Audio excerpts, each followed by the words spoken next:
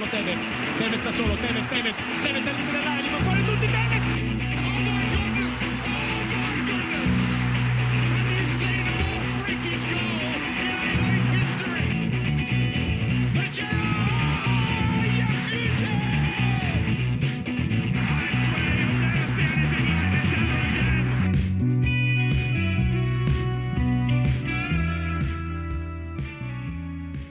Hello and welcome back to More Than a Game, a podcast dedicated to the Premier League, the A-Leagues and more.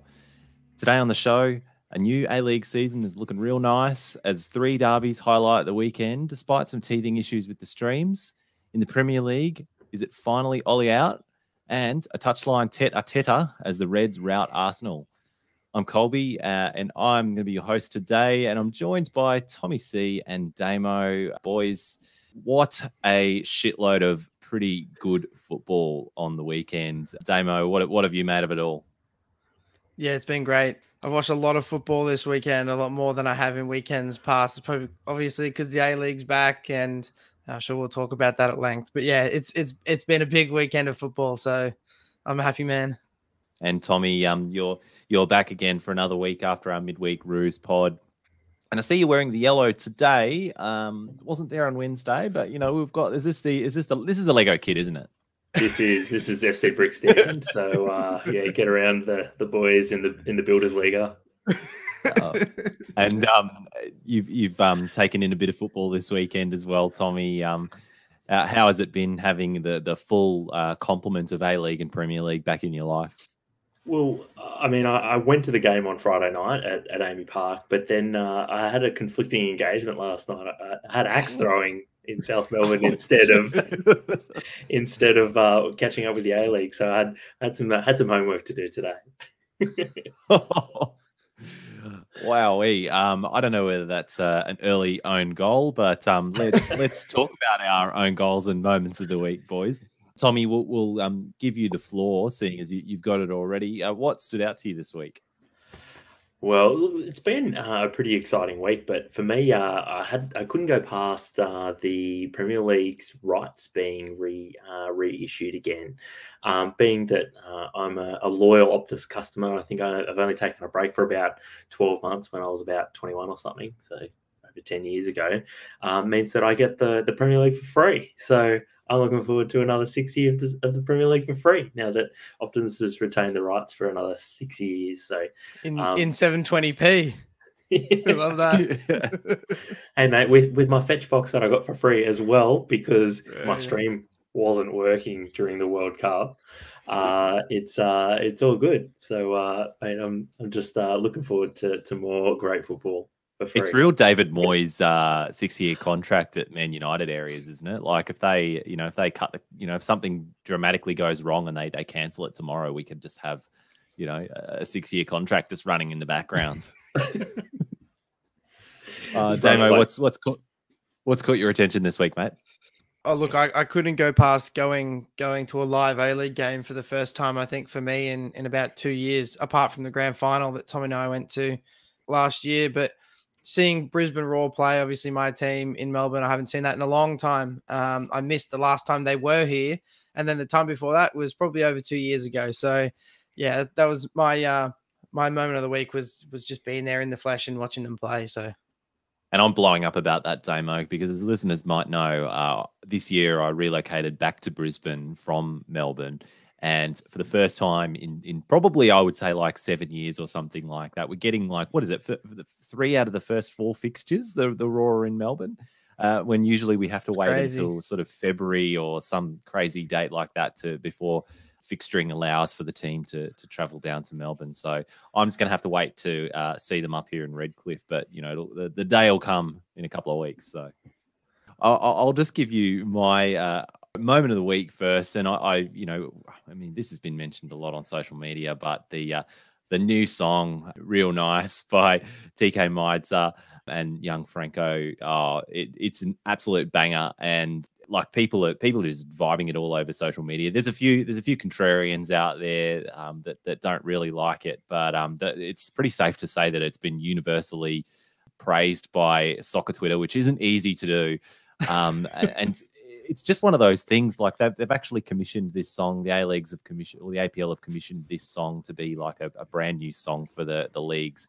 And yeah, rather than picking up something existing, and with that kind of thing, it's so fraught for it to just be cringe and just corporate-y and shit. But it is just an absolute banger, and the gamble has paid off. Confirmed it slaps. I think the hardest thing to do was to make it sort of relevant to football, but not sort of in your face that it's relevant to football. I mean, I think it's like the second or the third verse where there's a few football references in there, which is, it's a reminder that, yep, this is like the official A-League song, but it's not like, it's not 3 lines or something like that, right? Where it's just constant bombardment of football references. So yeah, it's nice. It's my favorite commissioned football song since Cup of Life. So that's kind of where it's sitting for me. Here we go. Ole, ole, ole. All right, boys. Own goals, Damo. What haven't you liked this week? I've got a few own goals this week. The first one, it's more of a sad thing rather than own goal, is the news that Sergio Aguero is likely to retire with a press conference in the next couple of days or early during the week. So it's I had a heart condition on a few tests, and then, I mean, if you're a pessimist or a conspiracy theorist, you'd probably think that it's his way out of his contract at Barcelona that he doesn't really want now anyway. So it's sad on all accounts. He's been a great player for a long time and love to watch. So that's sad. But my actual own goal this week is, and I'm not sure if you guys saw this, but Chelsea in their Upper West stand at Stamford Bridge are increasing the season ticket prices by 3-fold for next season.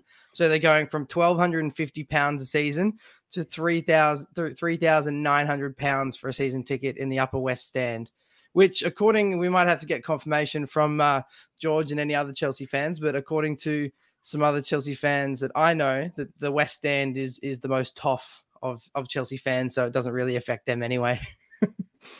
Oh, it's fine then. I mean, they just need to protest it. It worked for Liverpool fans when the ownership group wanted to put the ticket price up. They all walked out, and it was pretty swiftly dealt with. But yeah, I don't know. Maybe this kind of thing flies in London. You never know. Probably wear it as a badge of honor that, like, they pay that much money. Bragging rights. Throwing, you've got football fans throwing coins sometimes. These guys are just like throwing credit cards and stuff. Are these the same Chelsea fans that go home to their super basements in London? Those 6-story basements? Yeah, I think so. I think that checks out. They don't have basements. They're on penthouses. Come on, Damo. Tommy, what was your own goal this week, mate? I liked the Aguero story as well, sort of for all for the wrong reasons. I'm a little bit sad, but had a couple others as well. First one, obviously, about MacArthur's pitch. That is just really shocking stuff, the state of that. I sort of was a little bit unsure how bad it was, and then saw the photos and thought, wowee. But really, for me, it's hard to go past the A-Leagues. Obviously, they've tried to bring on some new commercial sponsors this time round. And look, some of them have been more subtle than others. I think the one that I hate the most has got to be the Harvey Norman replay. And every time they show a replay, calling it the Harvey Norman replay. I mean, look, we got him. Pretty much. But look, let's not forget that every time I think of that, I just am reminded about how Harvey Norman didn't pay back $18 million worth of JobKeeper last time around. So, yeah, that's all it reminds me of every time I see a replay in the A-League now. I think last night I made a comment that I was watching the McDonald's halftime of the Isuzu Ute A-League men, and they were talking about the Harvey Norman replay, and it made me feel like it was real NFL vibes. Although we say that, right? But then you feel like, on the odd occasion where I sit down to watch like a full game of AFL or something like that in the season, holy shit, that is commercialized as fuck. And like, the A-League's still got a while to go before it gets to that level of commercialization. So we, on that one hand, we can be happy. But on the other hand, I guess, like, if we want to put a positive spin on it, Harvey Norman aside, we can at least kind of be sort of encouraged that these commercial partners are willing and wanting to come on board with the A-Leagues, and yeah, it's boding well. if you watch any other sport across the world, that it's just full of advertisements. Football is one of the very few sports that is really just fraught with advertising throughout the broadcast. So, it just feels a little bit strange for it to be happening on football. But if you watch other sports, you're so used to it. It's funny, like I say, that sort of that's crossing a line, but we all accept that wearing sponsors logos on your collar of the manager is fine, and we've accepted that that's normal. I still haven't accepted collar sponsors. I don't know. I mean, I still think that's a meme. Just like all the Channel 10 advertising for the A-League, it's just I love it because it's our league and it's the meme league. So that's one more entertaining factor is if we needed another for the greatest league in the world. But boys, my own goal this week, it's got to be the soccer Twitter rage at Paramount Plus's early teething issues, and we were talking about this in the group chat, boys. And I've given soccer Twitter some praise in how they universally got around the song that's been created for the leagues. But come on, opening weekend of the A-League, we had some, not flawless, I would say, opening weekend for the new streaming service Paramount Plus, who are streaming the A-League this season, and it's the latest streaming service you'll need to get your hands on to get your football fix. On the opening night, we had the blue buffering circle that just wouldn't quit. And on the Saturday night, we had delayed comms in the Woo game. And I think there are a few other little bits and pieces around there as well. But, I mean, people were disproportionately just losing their minds at this. And maybe I put it down to everyone was just so keen to watch some football, and I was so excited for the A-League being back. They were a little bit upset, but my God, it's like they forgot all about Optus, like botching the World Cup and having to hand it to SBS like midstream. And now it's considered a great streaming platform. Like, guys, come on, just take a step back.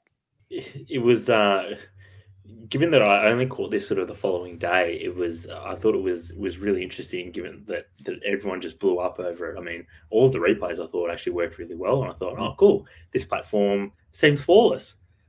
Yeah, apparently not. Catching up on Twitter.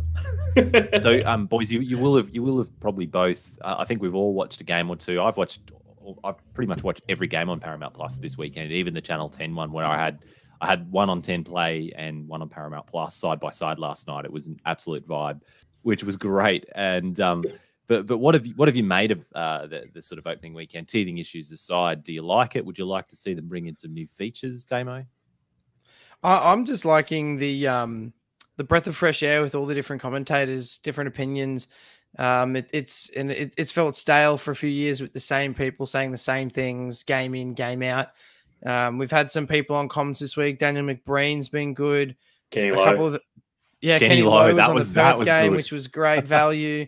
And then there's been a couple of the new lead commentators have been great as well. A couple of the guys that have come in that weren't part of Fox. So that's probably been my favorite thing. Obviously, there's some features that Paramount will add over time, but they're not important features. As long as the game plays and we can watch the game, then.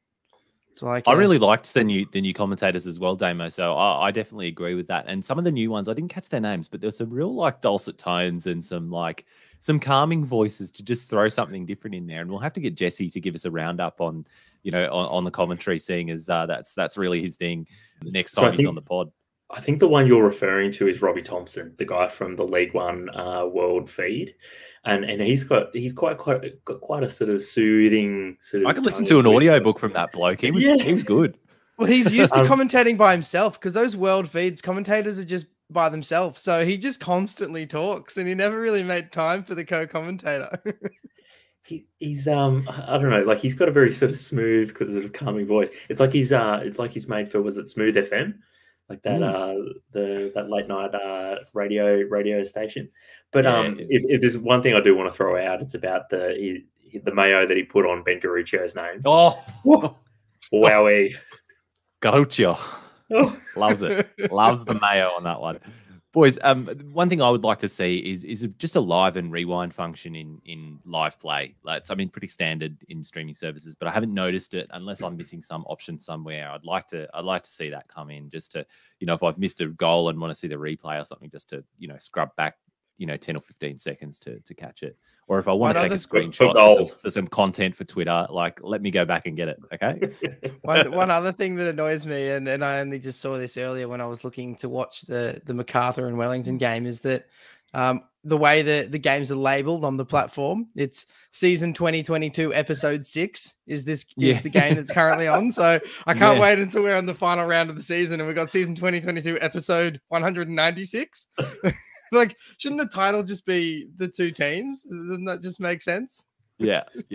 Or like the match or the round, like, round one, Wellington MacArthur. Yeah. Boys, in the season review, we're going to have to refer to games by their actual game number line. Yeah. Guys, you remember when we saw game 136? That was episode 6. Well, for those playing at home, you're listening to episode 150 of the More Than a Game podcast, and we will keep it moving.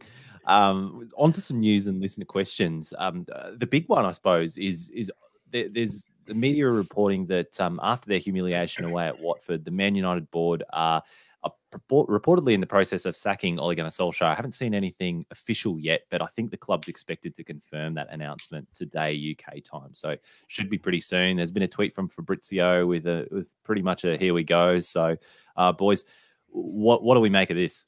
The Man United circus rolls on, and I'm here for it. I'm loving the show.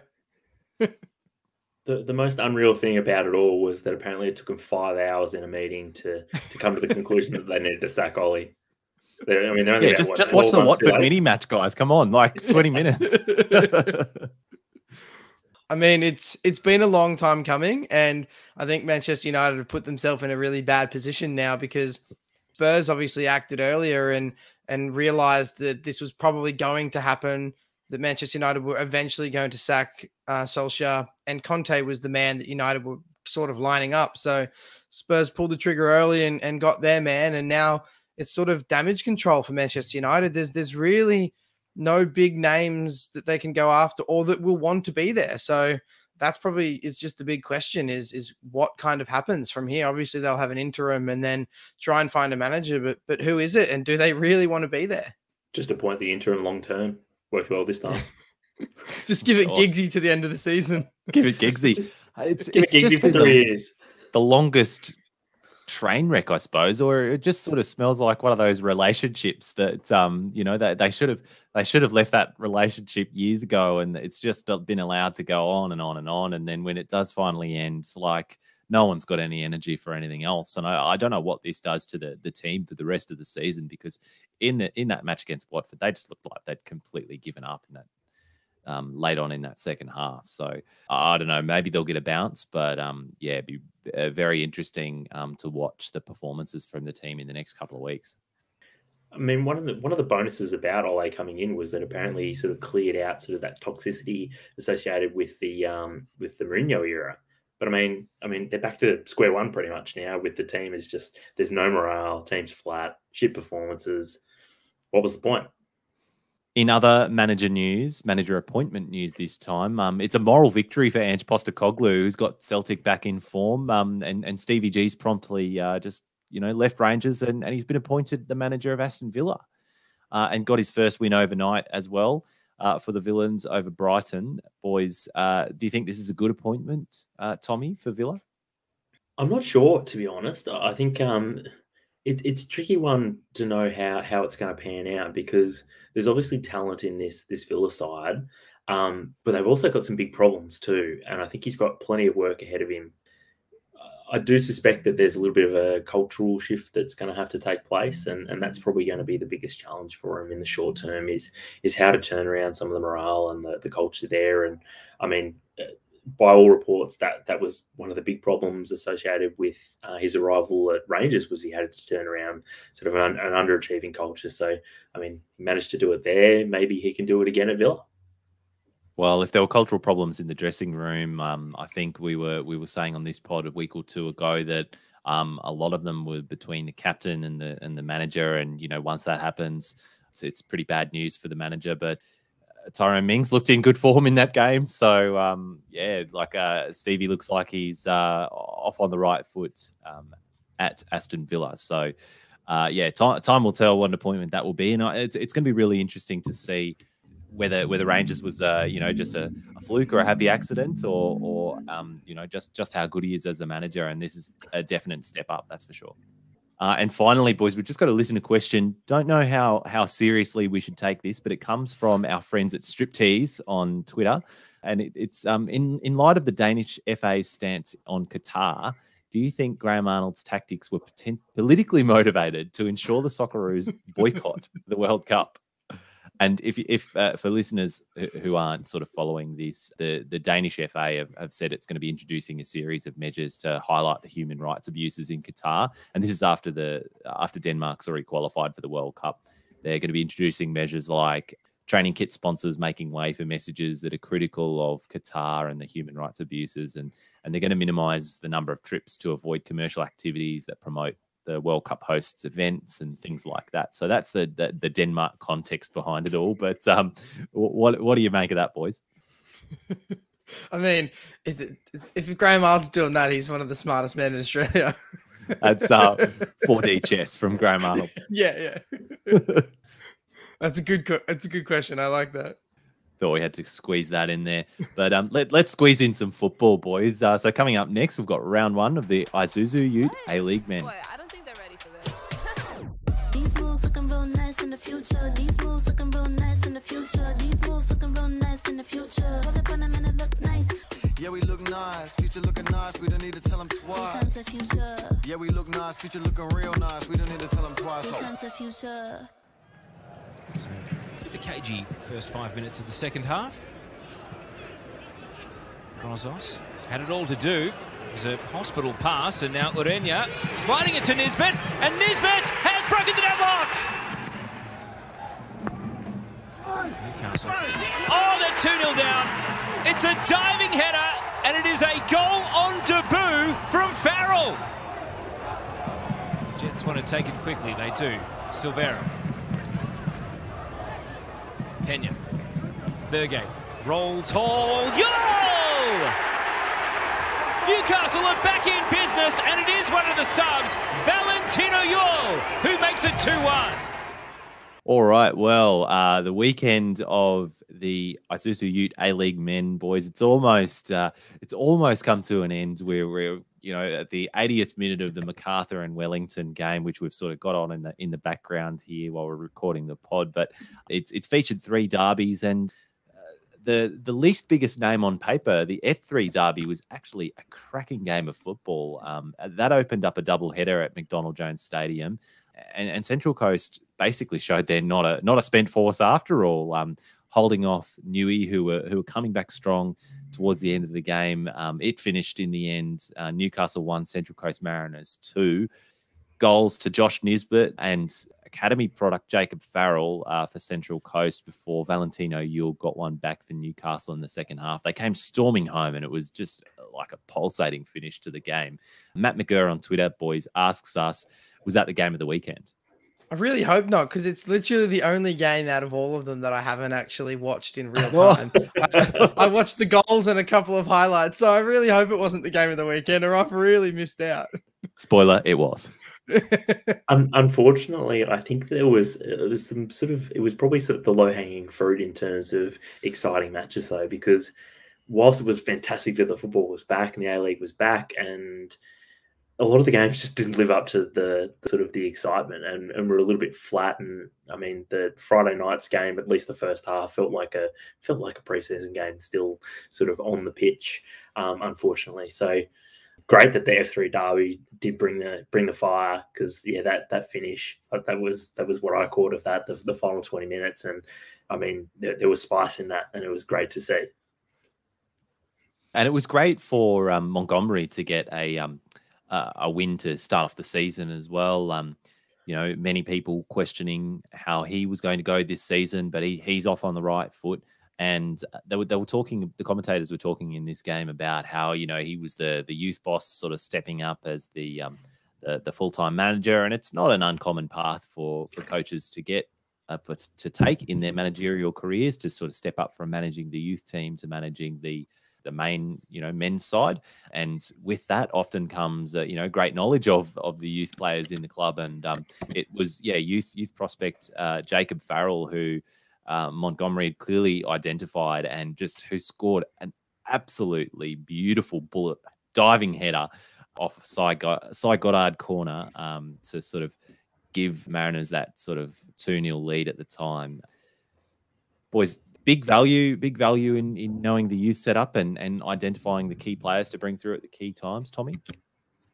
Yeah, it's always tricky with youth players and bringing them through, isn't it?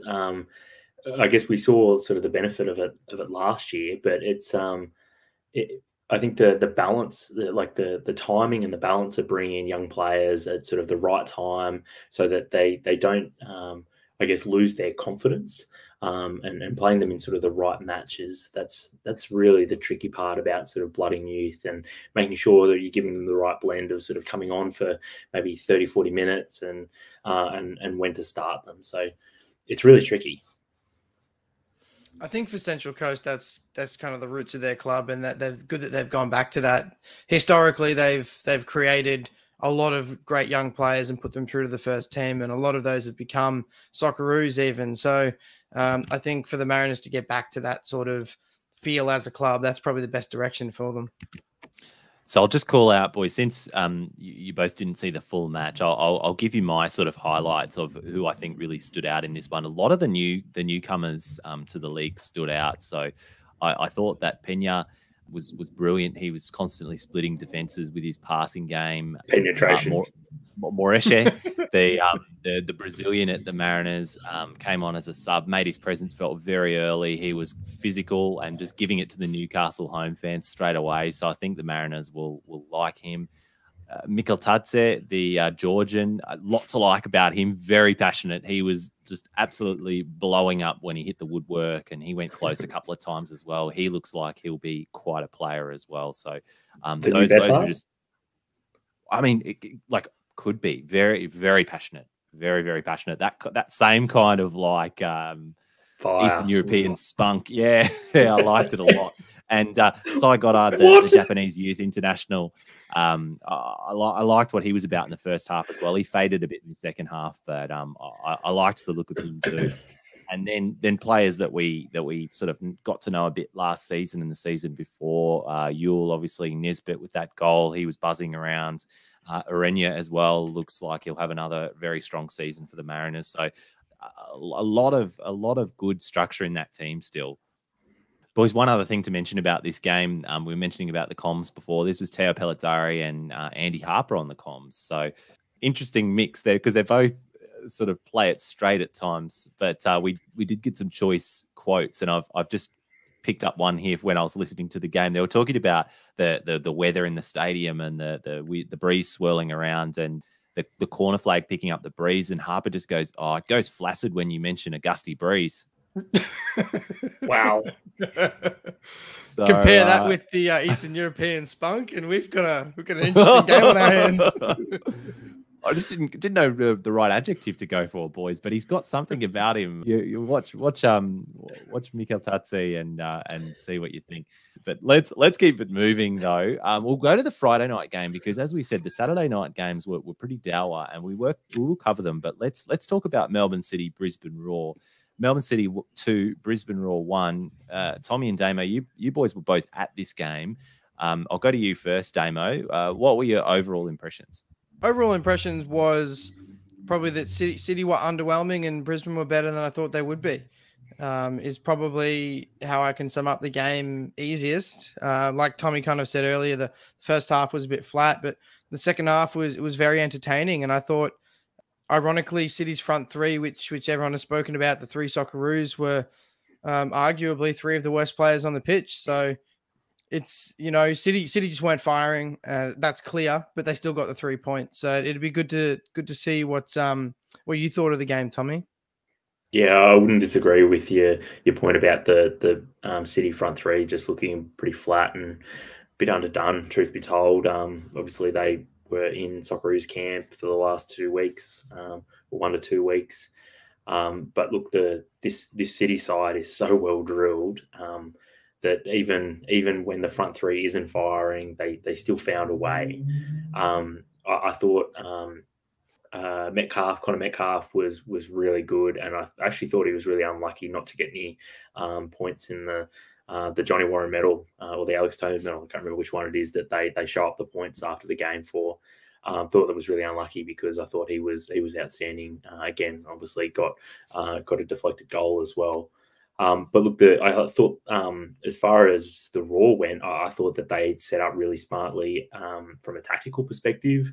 There was no room in between the lines. They set up with like a back five, which I don't think they normally set up with a back five. Correct me if I'm wrong.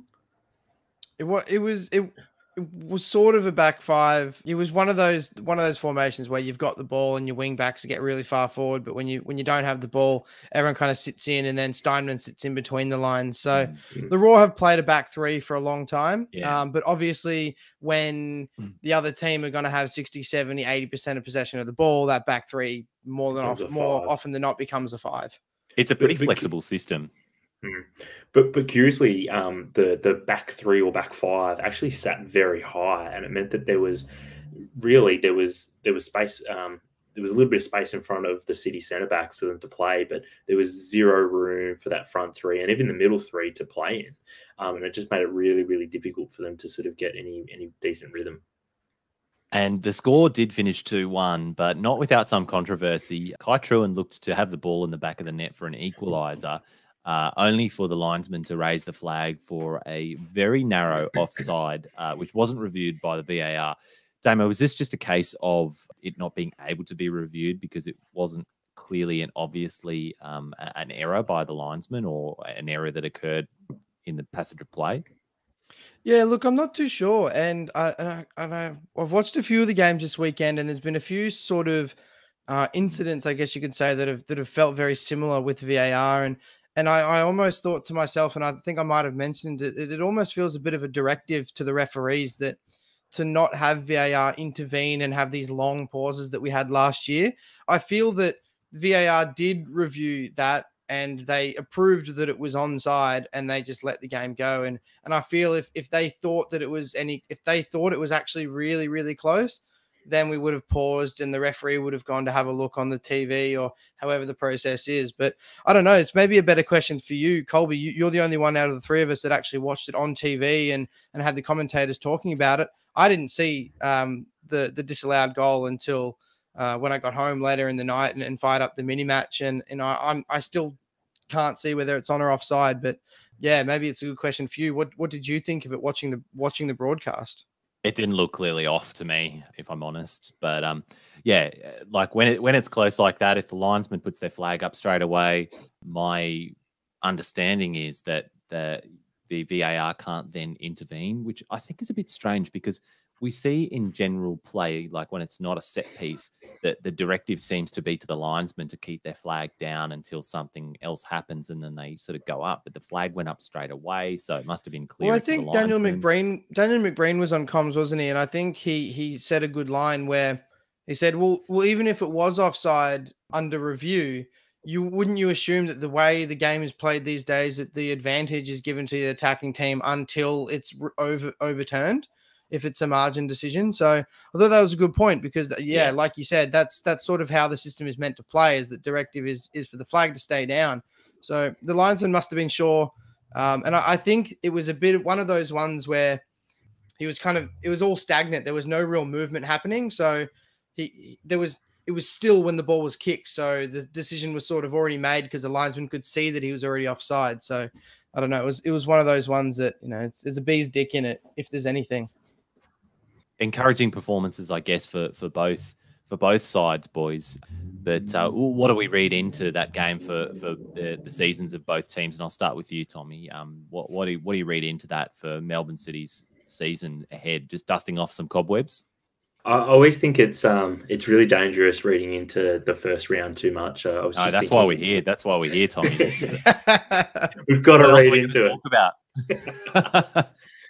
Look, I think any team that does have a slow start should always be concerned about how quickly those cobwebs do come off, because obviously you want to get up into the right gear as quickly as possible. But by the same token, if you're winning ugly, and you're able to win ugly, that is the sign of a championship team as well. So, look, very positive early signs for City that they got off the mark and the right frame. So I think Giznormo would have been sort of cautiously positive about the result and the performance. Well, we've had a view of Brisbane's performance on the night and what that could mean for their season ahead by listener Mace on Twitter, who said that Brisbane looked very well organised and had a great mentality. City controlled most of the game, but were a bit lucky to come away with the 3 points. Brisbane are going to have a decent campaign if they keep up like that, and not the subliminal message of keep up in there is not lost on me, Mace. So that pretty fair, Damo, for yours? Yeah, I think it's a fair assessment, but I feel like Brisbane, they're kind of teetering on that edge of if there's a few results that don't go their way to start the season, obviously they're away to victory next week as well. If that's another loss and then you've got a few losses to start the season, all of a sudden these promising performances that aren't getting results don't really amount to anything. You become that team that people go, oh yeah, I like to watch Brisbane, but they just have no incisiveness, so they're not going to get a result. So no one really fears them when it gets to that point. So they've got to be careful early on that they don't get to that point where no one is really threatened by them at all. But yeah, promising signs. Obviously, Lescano was out and Aldred was out. You bring those two back in and it makes a team a much stronger team, you would imagine. But I guess the only question I've got from this game is who's got the bigger bunda, Cyrus Demi or Matt Leckie?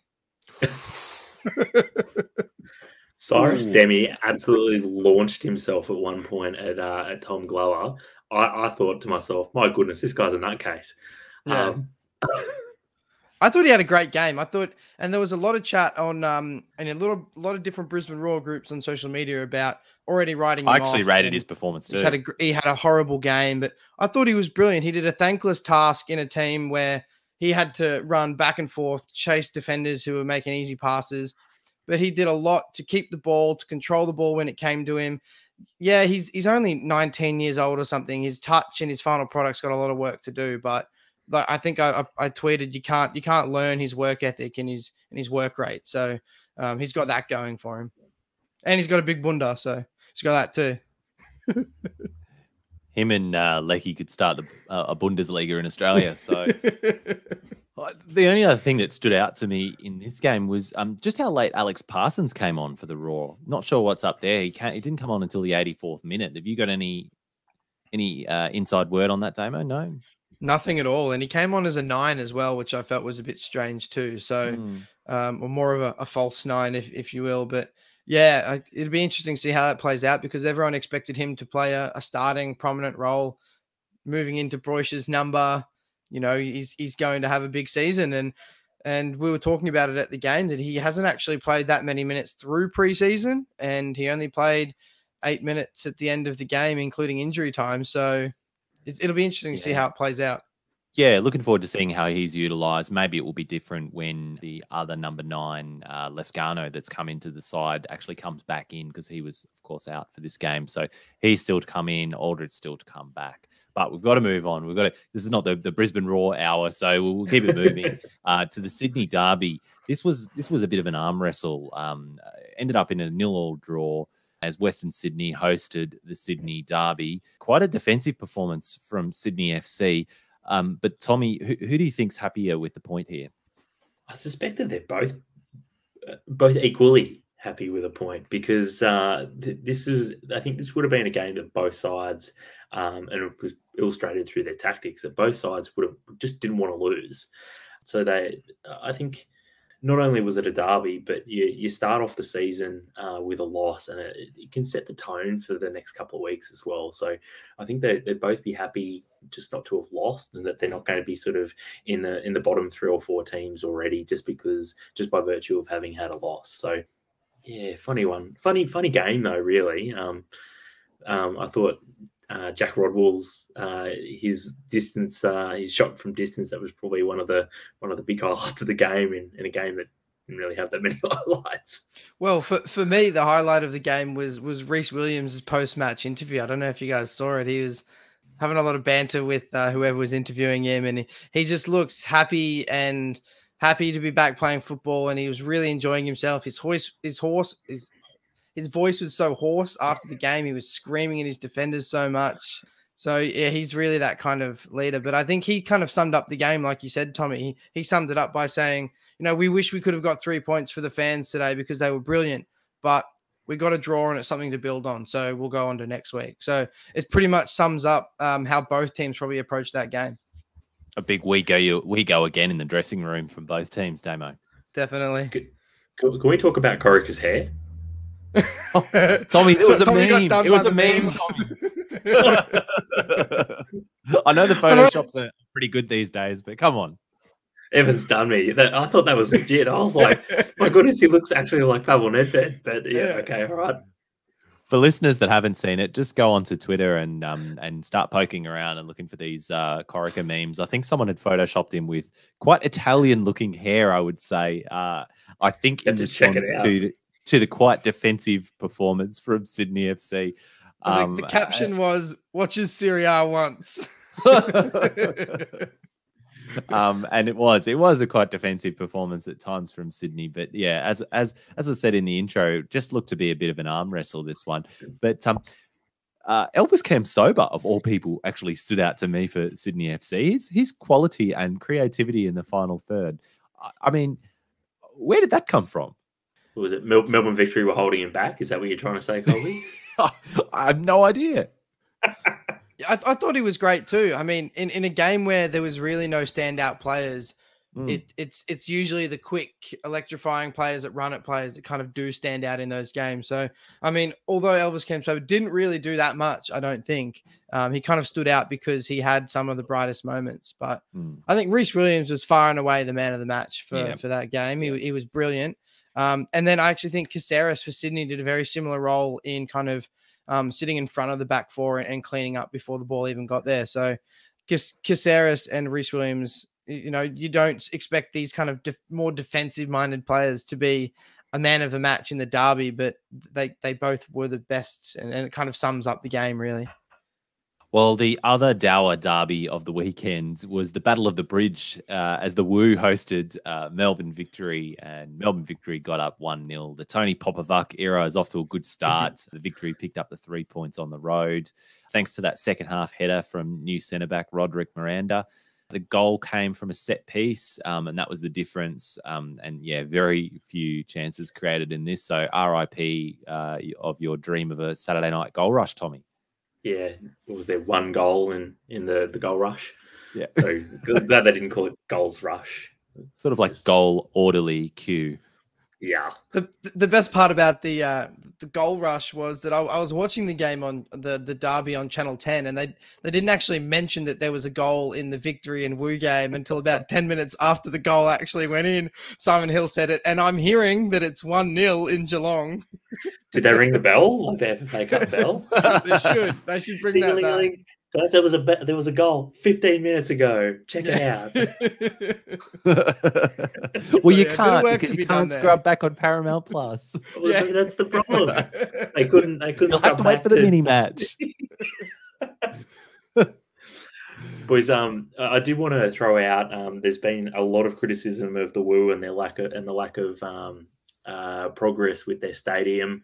A friend of mine who lives in Geelong, who has no interest at all in the A-League, got invited along by a friend of his to I think it was the Woo's president's dinner or something along those lines. Look, he only went because it was a free feed, and apparently he liked the barramundi on offer on the menu. So he went along, and he let me know afterwards that apparently they're breaking ground this week on the broader precinct where the stadium is. So I'm going to assume that's probably it could be the residential component of the precinct first. I don't know if they're building. So barramundi with a side of lies, Tommy. Delicious. Yum yum yum. Just eat it up, a big bowl of lies. Big bowl of lies for dinner. Yum yum yum yum yum. So it was the first match in charge of the Tony Popovic era for the Victory, and also the John Aloisi era for Western United. I know which side of that I would rather be on, but what did you make of their first games in charge? What would you be taking out of that, Damo? I actually I watched the mini match for this game because I was watching the Sydney derby at the time, and On balance of the game, it kind of looked like it was a very back and forth. It wasn't the sort of game I would expect from a Popovic side that we've come to expect of being solid at the back and then kind of breaking and playing that way. And both teams had chances. It's a shame that it only finished 1-0. But like you said, it's kind of that feeling of a derby is you just don't want to lose it more than anything else. And that's kind of what the feeling of this whole first round has been, is you don't really want to lose. But moving forward, I think, obviously, like you said, I'd much rather be a fan of the Victory than the Woo right now. And who would you rather manage?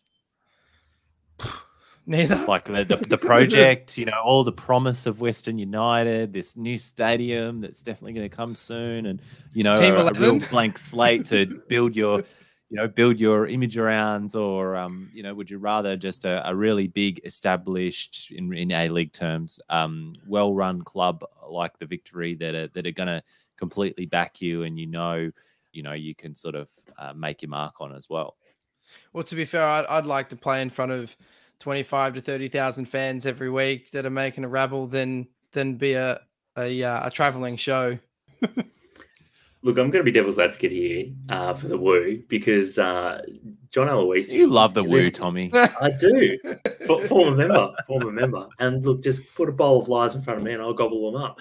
But but look, as far as John Aloisi goes, this is a free hit for him. No one's expecting him to do well. And if he does anything, like if he gets anywhere near finals, it's been a win for him. He's sort of probably enhanced his reputation as a manager again. So look, it's probably goodness for him. Just in terms of some of the performances, I think, Damo, you said there were chances in this one. I think there were, but it didn't strike me that there were very many really clear-cut chances. And I think in large part that comes down to the defence of both sides, and particularly the central defence. You had new recruit Lacroix for the Woo and Miranda for Melbourne Victory, looking like they're going to be very important. How important do you think these new international centre-backs are going to be for their sides going forward?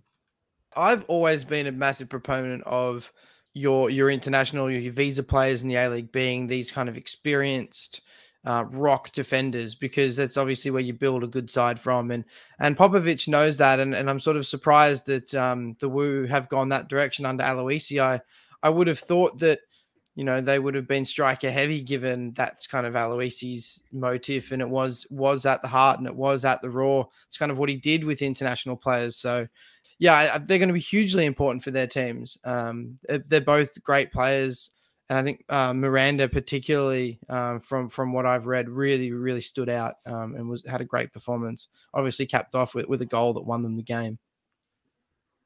Let's keep it moving then, boys. Perth and Adelaide finished in a draw. This was a big game in terms of crowd numbers, completely sold out HBF Park over in WA. Whether they were there to see Anthony Burke-Gilroy and Yengi, or whether they were there to see Premier League player Daniel Sturridge. Either way, a bit of good media helped them on their way there, and it looks like an absolute cracker. I watched all this game last night. I actually thought it was a great game to watch. The stadium really felt really alive in Perth. There was a lot of people there. I think it was the biggest attendance of any A-League game this week by a fair way. And yeah, it just... What about the Sydney Derby? Oh, man, Sydney Derby, yeah. I just forgot about that already. Yeah, fair enough. Pretty forgettable. Forgettable. Yeah, exactly. That's right. But yeah, I mean, it was all about Daniel Sturridge, wasn't it? And what was it, Colby? We got 8 minutes of Sturridge. 7 minutes of Sturridge. 7 minutes, yeah. So, it's funny, right? Because you're on two parts of the story, right? Sturridge has been in quarantine for 2 weeks. He's only trained with the team for like 3 or 4 days, but everyone was there to see Sturridge. And then Perth go away for nearly a month and they don't come back. So as the manager, it would have been a really tough decision to know when to bring him on, because obviously you want to give the fans what they're there for, but you don't want Daniel Sturridge, who's got a history of being injured, to be underdone and get injured, and then you don't get to use him. So I was thinking it was almost going to be a case. Do you remember like a year or two ago when I think it was Juventus played that exhibition match in China, and they all like rocked up to see Ronaldo playing for Juventus, and he didn't play, and they like sued them or like something like that. There was some big fan revolt because they didn't get to see the big gun that they came to see. And yeah, I think they ended up getting some kind of refund or tickets back or something like that. But yeah, I almost thought it was going to be one of those. I just kept being like, oh, when's Sturridge going to come on? Come on, put him on. Well, if I think it was an away game, I don't think he would have been in the team, to be honest. Yeah, it was sort of just putting him on for the, because we know you're here to see him, here you go. But, we probably wouldn't have played him otherwise. Colby, to change tack a little, I think this was an excellent example of why we all love the A-League. And it's easy to get swept up in the big names. But for me, Bruno Funaroli's goal, wowee, that was just an absolute peach. I mean, Bruno Funaroli's been one of my favourite players in the A-League over the last few years. And it's because he's capable of doing things like that he gets us all excited. I mean, he doesn't maybe have sort of the star power of Sturridge, but I mean, as a player and getting sort of people out of their seats once they're at the game, then yeah, there's not many players better than Bruno Funaroli, really. That's right. You got to get the bums on the seats, and you got to get the bums out of the seats. Well, I actually think Perth were quite lucky to escape with a draw. The back end of the game, they looked good, but for the vast majority of the 90 minutes, Adelaide dominated the game and looked really, really good. And that was even with Craig Goodwin on the bench. That's my boy, Craig Goodwin. So, he's only going to come back into the lineup and make him better. But I think we were talking before the game. If there was anyone that was going to copy Daniel Sturridge's dance, it was going to be Cassini Yangi. And what does he do? He did his own TikTok dance. that was going to be my own goal, Damo. That's my dance. That was going to be my own goal. You had your chance to do the Sturridge dance, and you didn't do it. Come on. But yeah, as it was, it finished 1-1, and yeah, both sides had some good chances. There was a VAR review and a goal disallowed for Fornaroli for Perth towards the end of the game. But yeah, you're right, Damo. Adelaide did look like they had the better of the chances, particularly in the first half. So I think both teams will take positives out of that one. How good was that pink Adelaide away kit, though? Now you've seen it, Damo. What do you reckon? It's a peach, isn't it? It's a peach of a kit. It's a peach. Absolute peach. And just a final game. It's just finished up. MacArthur 1, Wellington 1. Goals to Rose and Gary Hooper from the penalty spot to finish out the round. Coming up next, Premier League match day 12.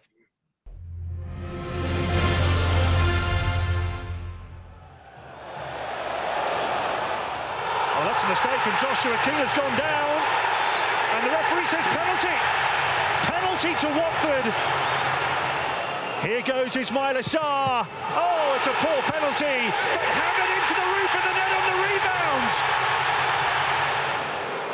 But look at that. It's clear to see Feminine encroachment before the kick. It'll have to be retaken. Ismail Assar again. Oh, it's saved again. Good looking ball that. Wan-Bissaka away. Collected by Dennis. And there is Joshua King. Ricochets to Feminine. Sarr. Oh, he's done it. Ismail Assar puts his penalty disappointment firmly behind him to lash Watford into a 2-0 lead. Dennis. João Pedro again. Would you believe it?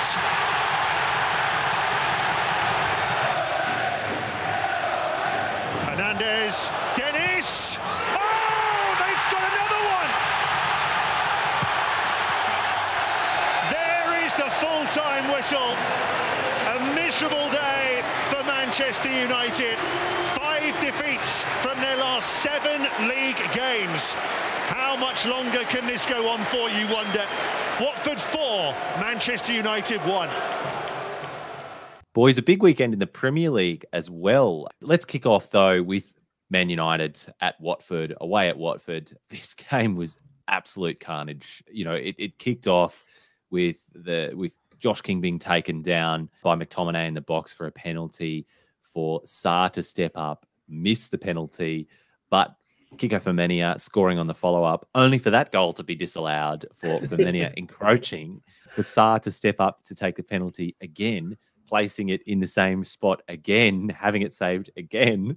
And then, so the match started with 2 penalty shouts and a disallowed goal. So it was 0-0 after all that commotion. But Watford eventually did get into the game quite solidly when King slotted from a cutback and some terrible defending from Man United. And from there, it was only one-way traffic and a lot of pain for United. Sarr finally got his goal and celebrates by asking the fans forgiveness for missing those 2 pens. United did get 1 goal back through Donny van de Beek, and after Harry Maguire got that second yellow and got sent off, it was just even more pain with my boy, Joao Pedro, sealing it, and then Dennis with the dagger. Boys, where do we start with this? Look, I think the place to start is with De Gea. The 2 saves he made at the start of the game, everyone's thinking he was going to have a blinder. And, he's prone to either have a brilliant game or a horrible game. And this turned out to be, this turned out to be both, but for all 4 goals, he should have saved very easily. The first one he tried to save with his feet. He could have just picked it up. The second one went straight underneath him. The third one went straight underneath him. And the fourth one, he just didn't stick an arm out for it and could have tipped it wide. So I at length talk about how much De Gea frustrates me. And if I was a Man United fan, I'd be more done with him than I'd be done with Solskjaer at the moment. Damo, is this just your secret, agenda to get Yes. to get De Gea out and to get Dean Henderson in? Hendo, get Hendo in. Yeah. Should be happy that De Gea is still playing.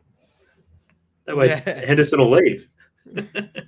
Kobe, there was a couple of things that I really liked about this. Was first up, I saw someone said that Watford would have sacked Ole Gunnar Solskjaer three times during this match if it had turned out that performance. That's good. Another one was a little bit disappointed that Harry Maguire didn't cup his ear after he got sent off, as he did after scoring against Albania during the week. Oh, jeez. And look, the third one was I loved that Donny van de Beek, that he's likely going to be the final goal scorer of the Ole era at Man United. I thought, that's fitting. There's some After nice having irony played there. like 3 games in the league under Ole or something ridiculous. I'll just start off with some lighter notes before we just get into the trashing United and Ole story. But one of my favorite commentary moments from this game was the commentators when Ben Foster made a good save. They said Ben Foster rides to the rescue for Watford, and I thought, yeah, they've seen his spin classes. Tell you what, I am really looking forward to Ben Foster's vlog about this game. Woo! That YouTube channel is going to blow up with this. I think I saw a meme about it that was like, "We beat Man United," me saying bye to Ole or something like that was the headline of his next video. So we need to find that and link to it because I'm sure it'll be great. But the second just general observation I had was Watford Stadium was absolutely rocking. That's one of those matches that will live long in the memory for those fans, I think. Well, Vicarage Road is one of those old, smaller kind of English grounds where everyone's so tightly packed in, and when it gets loud, the place literally starts rocking on the old wooden terraces. I'll just go into the post-match press conference a little bit, but this might be redundant because Ole may have already been sacked by now. But he was asked in the post-match interview about the usual kind of things like what went wrong, how are you feeling, etc., etc. And he was saying things like, "Oh, we need to get the players in a better frame of mind." But Tommy, isn't that his job? 100%, that is his job. And I feel like there's a clue in there. He's almost saying, sack me, I can't do this. There was real subliminal messaging in there as well. It's a cry for help. He went on to say, all these players are top players and we've got incredible staff and we're not getting the results, with the subtext being, sack me. He's the problem. He's the problem. Was he blinking in Morse code or something? Like, help me, save me. I think he's trapped. I think this is the Jesse conservatorship theory. Just really coming, he's trapped. I really hope that he's free now. I hope he's in a better place already. He's in a safe house. Ollie. He's in a safe house somewhere far outside of Manchester and safe. It's a rock on down to the Ecuadorian embassy or something in London or Manchester. Jeez. Two teams who are safe though, Liverpool and Arsenal. Liverpool more so after absolutely routing Arsenal in this 4-0 win. it was just electric performance from Liverpool at home again. Trent Alexander-Arnold was the architect of a lot of it, but Liverpool's front three, Mane, Salah, and Diego Jota, really stood up as well. Damo, what stood out to you in this one? I think it's just a bit of a reality check for Arsenal. They've had a lot of good results over the last probably month and a bit. The last maybe 4 or 5 games, they've got some points that they maybe didn't deserve on performances, but yeah, they've come up against a team that is a genuine title contender, and they've been absolutely played off the park and didn't even look competitive. So a reality check that there's a long way to go for Arsenal. Things have been going well, but you're a long way off the big boys yet. Colby, I think Liverpool really are one of the best teams in the league, if not the world. And I mean, you've really got to be something special to be able to beat Liverpool. And here he is. Look, Arsenal, like Damo said, they have put in some good performances lately. But all jokes aside, Liverpool do have the ability to just sort of step through the gears, and they did this against Arsenal, and Arsenal, particularly in the second half, just got left behind, and we're left on their ass, really. And like, if I'm not sure if the score maybe flattered Liverpool a little bit, maybe you can talk to that a little bit, Colby. But I think a lot of people have been surprised by Arsenal and their good results. But I guess now we'll see if they'll go on with it now after a bit of a bloody nose, as I like to call it.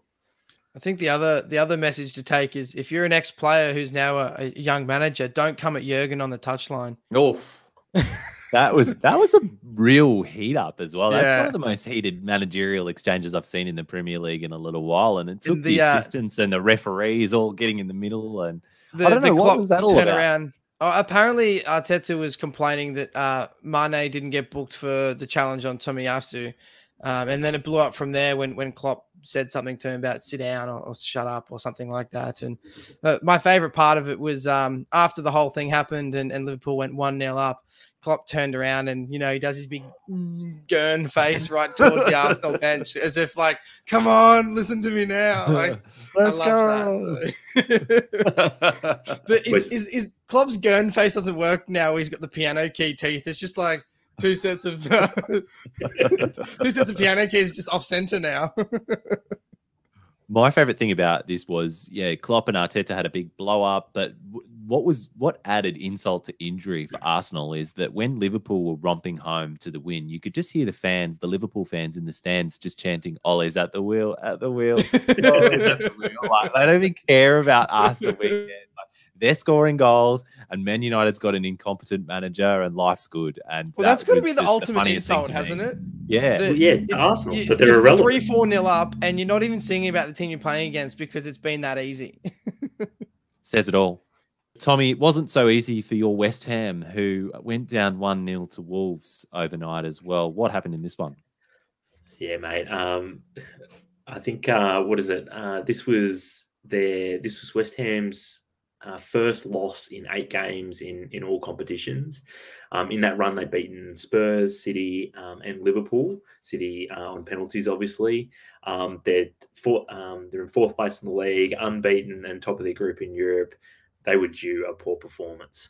They have been playing really well so far this season, but look, this was probably West Ham's worst performance for quite some time.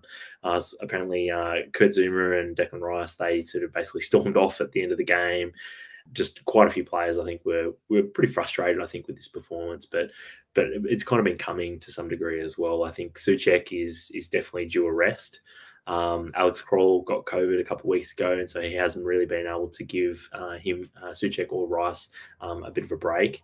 And so I think the fact that they've got another Europa League game this week, we talked about the struggle of trying to bring in rotation and the challenge for Moyes. But I mean, now you're starting to see the impact of not really doing that much rotation in some key areas in the team. And look, full credit to Wolves. I mean, I think it was about a month ago we were talking about them as relegation candidates if Lage didn't do the right thing. And I mean, they're up to 6 now. They're flying. Yeah, well, Wolves lost 3 of their first 4 games, and then to start the season, and since then I think they've got 5 wins, a draw, and a loss in their next 7, and they're in great form, and not just getting results, they're playing really good football.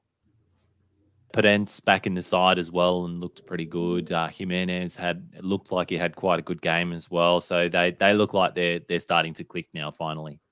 Jimenez looking confident as well after finally coming back after that injury as well, which is great to see. Let's just go through a few of the other results now. We don't have time to go through them in detail, but there were some wild-looking games overnight. Absolutely wild. And, not the sexy headlines either. So Newcastle and Brentford, 6-goal thriller.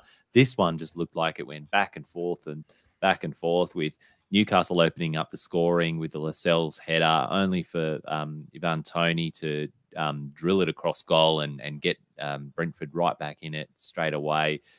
Brentford then took the lead, only for Newcastle to go up through Joe Linton.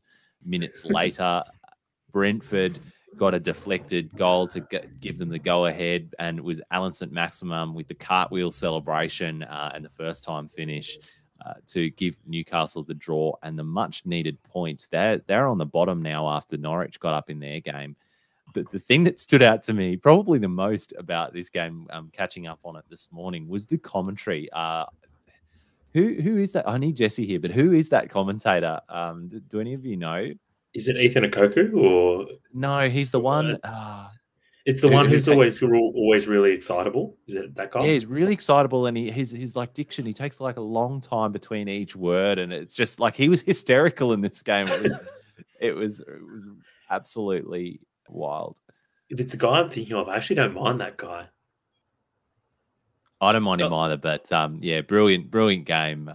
One that I wish we had more time for, but we've got another 6-goal thriller that happened overnight as well, and it was Burnley Crystal Palace. We're talking Dow football in the A-League before, and you see Burnley Crystal Palace, and you're expecting a 0-0 draw. Crystal Palace have been quite defensively solid this season, and Burnley typically a defensive team, but it was crazy as well. Benteke got 2 goals, so something's like going a bit wrong.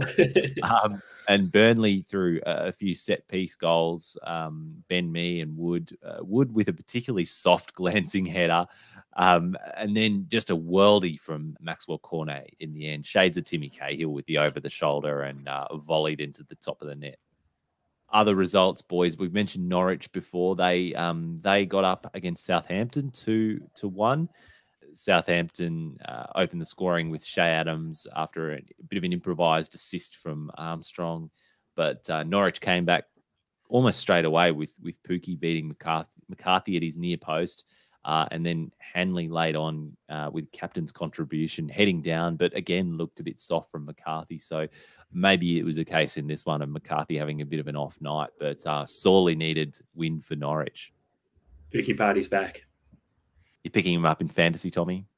Nope. And we also mentioned at the top, Stevie G got his first win in charge of Aston Villa. They got up 2-0 over Brighton. Some big chances in the first half for Brighton, but they didn't capitalise on that. Both keepers pretty active in the first half. Steele in at Brighton for the injured Sanchez, and Martinez both in it with big saves. But then it was very late on, like the 84th minute, Watkins curled one in at the Holt end, and then Mings smashes in after a save wasn't cleared, and that was enough to give Villa all 3 points. And finally, Chelsea 3, Leicester 0. Leicester hosted Chelsea, and Chelsea got up through goals to Rudiger, Kante, and Pulisic. One interesting note from this game I've got is Chelsea's defenders just keep scoring goals, and I've got a stat here that says it was at the time the top 4 or the top 5 rather goals scored in the Premier League by defenders. Chelsea have had 13 goals scored by defenders in the league this year. Liverpool 1, Man City 1, West Ham 4, Man United 0. So league goals scored by defenders. Chelsea, I don't know what it is. Tuchel's taken the build from the back very seriously, isn't he? Yeah, Lukaku's got a long way to catch up when he eventually makes his way back into the team. So that's pretty much it. But still to play this weekend, Manchester City are at home to Everton and Tottenham taking on Leeds. that will do it for us, boys. That's all for today. And thank you again, listeners. As always, we're really pleased that you've joined us again. If you've liked the show today, make sure you subscribe to the podcast if you're not already. If you're a new listener who's just come back on board for the A-League, welcome. Subscribe to us on whatever feed you listen to your podcasts in. Get around our YouTube channel or Twitter or Facebook. We'll link to all of those in the show notes. But we'll be back next week with round 2 of the Isuzu Ute A-League men, match day 13 of the Premier League, and the Champions League continues. But until then, enjoy the football. Soon.